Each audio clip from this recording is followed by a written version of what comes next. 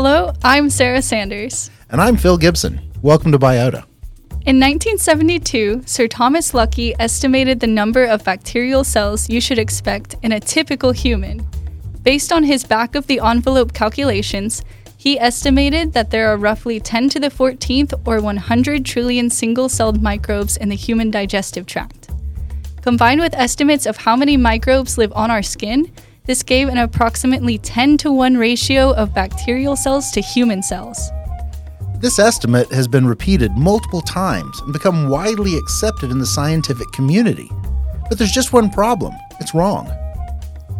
Biologists recently reconsidered this estimate, and when they used more accurate values and a better understanding of how and where microbes live in our digestive tract, they determined that the number of microbial cells in the gut is probably closer to 3 times 10 to the 13th or 30 trillion cells, giving an approximate 1-to-1 ratio of microbial to human cells. The new ratio is lower, but that doesn't take away from what Sir Luckey was trying to point out, which is that there are a lot of microbes on and in our bodies, and, more importantly, that they play a critical role in the life of their host. Another way to think about this is that you are not just you, but you're also 30 trillion other organisms that play important and even essential roles in your day-to-day life. And that's our topic in this episode, the relationship between microbes and their host organism. Previously, we talked about microbes and how evidence of pathogens can be detected in wastewater. In this episode, we're going to think about the good or beneficial microbes we need to survive. We collectively refer to the microbes that live in and on us as the microbiome. In this episode, we'll hear from 2 researchers who study the gut microbiome, and they'll tell us about what it is, what it does, and why it's important. In the following episode, we'll learn more about how they use information from the microbiome to support conservation efforts for important animals like bears and other carnivores. But for now, let's start by focusing our attention on the gut microbiome. Our first guest is Dr. Erin McKinney from North Carolina State University. She's the Director of Undergraduate Research Programs in the Department of Applied Ecology. We'll start with her description of what the gut microbiome is. Okay, the gut microbiome is your superhero sidekick, a galaxy living in your lower gut from, the day that you're born until, some might argue, till after you die, because then you decompose, and that's the work of microbes too. But while we are alive, the gut microbiome is that collective community, dazzling diversity, hundreds of trillions of bacteria belonging to over 1,000 different species. And it's not just bacteria. There are also archaea, there are viruses, there are fungi, there are protists, all sorts of amazing life. But I tend to focus in my studies on the bacteria. That's what the gut microbiome is, all the microbes living in your intestines. But there's more to it than that. Dr. McKinney became interested in the gut microbiome when she read a paper that described how the digestive tract differs among animals with different feeding strategies and other ecological traits. We'll let her explain. One of the papers that my research mentor assigned us all to read was a paper by Hoffman in 1989. And comparing the gut morphology, the gut microbiome, the feeding strategies and behaviors, and the social behaviors of different ruminant species. So from the smallest antelope, the dik-dik that eats, very high protein leaves that are not a very plentiful resource. So they tend to be more solitary animals so that they're not always competing over that limited food supply. Since they're solitary, they don't have the safety in numbers, and they have a smaller stomach, right? So they feed more like squirrels, right? Little bites, a little at a time, so they can always dash away from predators. Compared to wildebeest, right? At the other end of the spectrum of body size and of herbivorous feeding strategies. They're grazers. Grass is pretty low in nutritional value, so you just have to eat a lot of it and constantly. And that makes you very vulnerable unless you are surrounded by tons of friends. So wildebeest have those huge herds.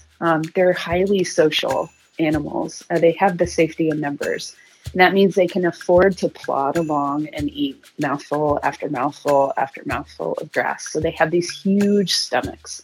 And it just absolutely blew my mind that the gut microbiome would overlap with so many different and distinct aspects of host life.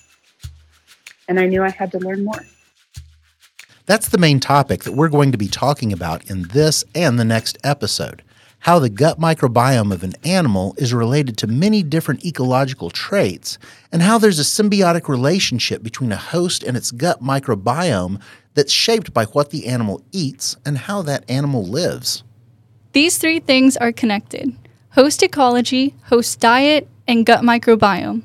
When we consider the important interactions among them, biologists can investigate some interesting ecological questions. And that's where our next guest comes into the episode, Dr. Diana Lafferty. She's a wildlife ecologist at Northern Michigan University, and she's going to explain why the gut microbiome is important for the host they live in. That gut microbiome that has co-evolved with the species that they inhabit, and they're actually performing a lot of micro-ecosystem services that the host itself hasn't had to develop. So it's really those gut microbiomes that are extracting nutrients, that are aiding that digestion process, that are assimilating energy. And there are so many of these small services that are absolutely critical to the health and well-being of that host. And to me, that's a really exciting relationship that as a terrestrial ecologist, we just haven't spent a lot of time exploring. We look at these macro species, this beautiful bear or this amazing marten, but we don't always dig a little bit deeper and think about that relationship with all of those microbes that are critical to their survival. Those are two critically important points. First, the host animal and its microbiome often have a co-evolved relationship, which means that the evolution of one is shaped by the evolution of the other, and that these relationships make them dependent on one another for survival. The second point is microecosystem services. The organisms in the gut microbiome are performing essential functions and services for their host. Another important thing to understand is that the microbiome is an ecosystem living inside the host's body. Like any ecosystem, it includes a collection of organisms of different species, what ecologists call a community. And this community is living in the ecosystem of the host gut, which has energy and materials flowing through it that the microbes use. This is the perspective Dr. McKinney bases her research on to study the gut microbiome. If she knows who is there, she can start to figure out why they are there based upon what is known about the microbes' ecological features and preferred habitats. So depending on what species live in a community, in a particular animal's gut, I love to do the detective work of, here are the majority community members, the top 10 taxa. And then I'll do a lit search and see, where have we as like broader science, where have scientists found these types of microbes living before? And that can kind of spell out their ecological niche space or their origins, their traits that make them well adapted to life in that particular animal's gut. And it might be a particular host species, like carnivore gut microbes tend to be aerobic organisms that are adapted to living in oxygenated conditions. They tend to be generalists, so not highly specialized fiber digesters like you would find in an herbivore's gut. They tend to be potential pathogens. So part of that opportunism is not just competing with the host for those easily digested fats and proteins, but something about living life in a fast flowing river. You can afford to be a pathogen, and the host can actually afford to have a potential pathogen living in them, not only because a carnivore has a highly acidic stomach, to protect a bit against those potential diseases, but also because a short gut turns food to poop so quickly. The passage rate is so fast that the pathogens don't have time to produce toxins to actually make the host sick. We'll be learning about carnivores in a lot more detail later. For now, the important thing to remember is that herbivores have longer, slower, less acidic digestive tracts that function kind of like a fermenter for digestion. Carnivores have shorter, faster, more acidic digestive tracts that move food through quickly. So, to summarize the main points so far, the features of the microbiome community and ecosystem inside a host's gut are related to how that host feeds. Structural and chemical features of the gut determine what organisms can live there and how long they can stay. We'll be returning to the topic of why the short time between eating and digesting makes carnivores useful for ecological studies. But for now, let's learn how researchers collect their specimens. Our guest will explain.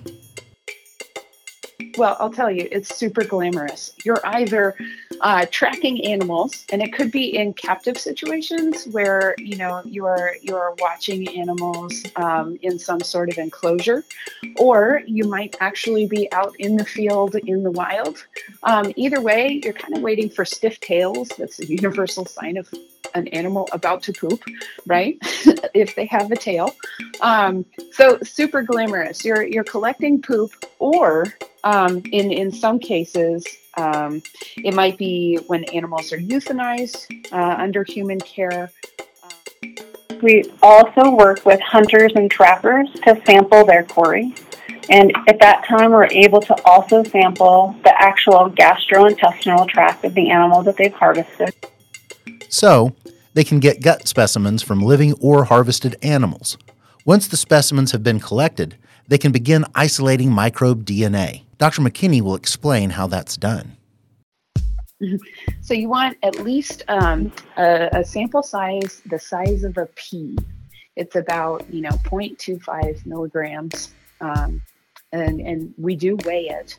And then we use a DNA extraction kit to extract the DNA from the sample, and that's DNA from the bacteria, but also from any food that's left in the gut. It's also from the host intestinal cells that might have been shed along the gut, and from fungi and viruses and anything else in the gut that has DNA. So the DNA extraction step gets us DNA, but from everything.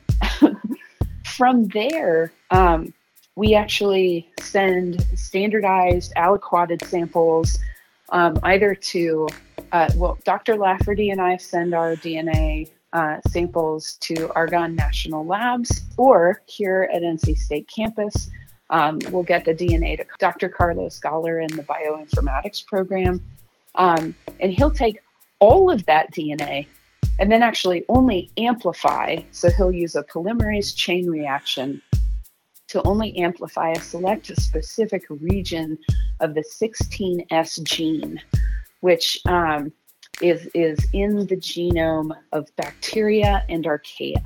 So that helps us, out of all the organisms that could possibly be represented in a DNA sample from the gut of this particular individual, using that 16S, it's the V4 region, so the fourth variable region on the 16S gene. And that helps us to distinguish different bacterial types from one another at the genus level. That's another important part of these microbiome studies that we want to emphasize. The researchers are looking for and isolating the 16S RNA gene sequence that is found only in prokaryotes. This allows them to study only bacterial or archaean organisms and not the other remnants of eukaryotes found in the gut. Doing this allows them to identify the members of the microbial community, at least to their genus. So, we know what they are studying, who they are studying, and how they collect their data. But we still have one important question to answer. Why? There are a lot of potential questions they could ask, but what Dr. McKinney and Dr. Lafferty most want to know is how and why does the microbiome change? How does it respond to what the animal eats? In one study, Dr. McKinney sampled the microbiome of primates called lemurs from birth to adulthood. Here is her explanation of that research and what it showed. One of my biggest questions for my PhD work with the lemurs, because we were in a captive setting under human management, we had access to animals on their first day of life, right? When else can you get a brand new baby lemur's very first tiny poop, right? That's like the cutest poop you could ever collect and study. We've got to get it. Collected with the tiniest cotton swabs you can imagine.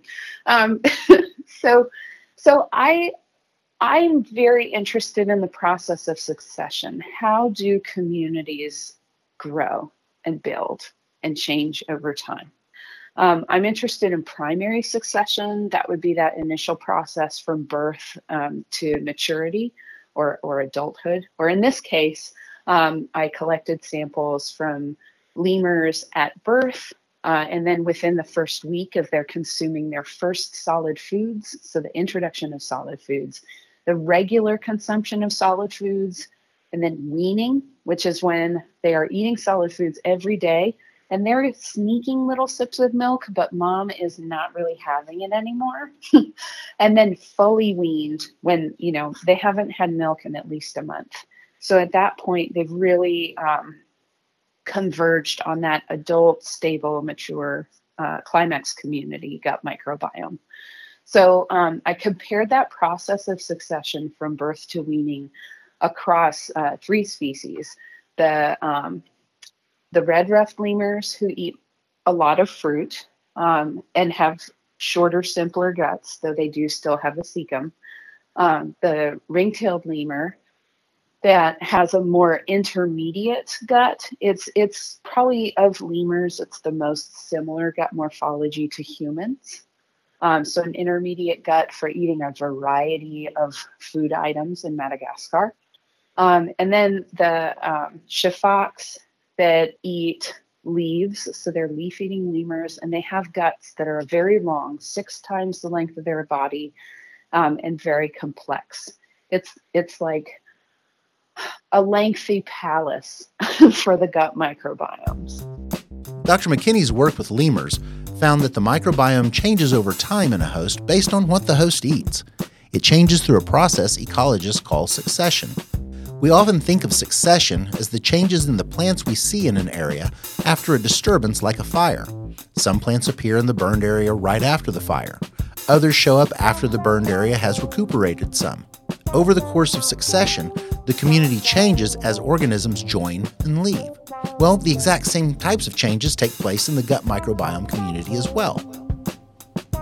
Since we were talking with Dr. McKinney about lemurs, we had to take a side trip and ask if she had worked with a particularly famous shifox some of you may remember by the name of Zoboomafoo. Yep, Zoboomafoo. Yep, his name was Jovian. And he was in one of my studies. Yep, exactly. I've studied his poops. But getting back to why studies of the gut microbiome are important, we need to appreciate the incredibly important role they play in the health and well-being of their host. Once more, Dr. McKinney will explain. So, from everything that we know so far about gut microbiomes in general, gut microbes are increasingly recognized as inextricably linked and integral to nearly every life process. So if we want to maximize our own health as hosts or the health of species that we want to conserve and protect, then we need to understand what a baseline healthy gut microbiome is. And ideally, we would have an understanding of that healthy microbiome from day one, to understand how do we grow the most beneficial microbiome from birth, or support the growth of the most beneficial gut microbiome in order to support and maximize fitness and well-being throughout the animal's life, whether that animal is a human or another species. That's an interesting idea. Humans often think about what they eat and how it affects health. And as we have learned, one way it affects our health is by affecting our gut microbiome and influencing the ecosystem services it provides. But how often do we think about the idea of the microbiome and health for other animals, especially the wild ones? And that brings us to the heart of what Dr. Lafferty is interested in.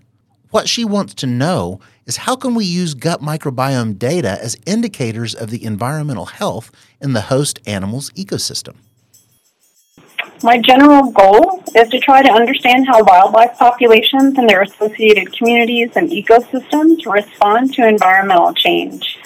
And within that context, I often use carnivores as my model species. And that's because carnivores often come into conflict with humans. So as we modify their environments, we're coming into contact with them more often. Carnivores also have a relatively simple gastrointestinal tract, so the things that go in come out pretty quick, which lets us use them as an indicator for what's going on in their environment, because their internal systems are a really good reflection of what's happening in the ecosystems they inhabit. So, if we start to think about the big picture, there are a lot of human-driven pressures like climate change or habitat destruction that we know are having negative effects on wild animal populations. Studying their gut microbiome may be a way to help us understand how these pressures are affecting animals and help us develop better conservation plans to protect them. How microbiome studies are being used for conservation work will be explored in the next episode. So for now, let's summarize the main points from this episode. First, the gut microbiome is a community of trillions of microbes, including bacteria, archaeans, fungi, viruses, and even the occasional parasite that are all living in your gut and calling it home. Second, the gut microbiome is your own personal ecosystem inside your intestines. It works like any other ecosystem and is composed of a community of different interacting microbial species. Next, the gut microbiome is a co-evolved community that provides essential ecosystem services the host itself can't perform. And finally, the gut microbiome is dynamic. It changes over the course of the host's life, and it changes in response to the host's diet and environment. In the next episode, we'll learn how conservation biologists are using these data to understand environmental change and protect species. That brings us to the end of this episode. We want to thank Dr. McKinney and Dr. Lafferty for their time in telling us about their work. Until next time, I'm Sarah Sanders. And I'm Phil Gibson. Thanks for listening, have a great day, and take very good care of your genetic material. Biota is a production of Under the Juniper Studios. All opinions are those of the author alone. Thank you.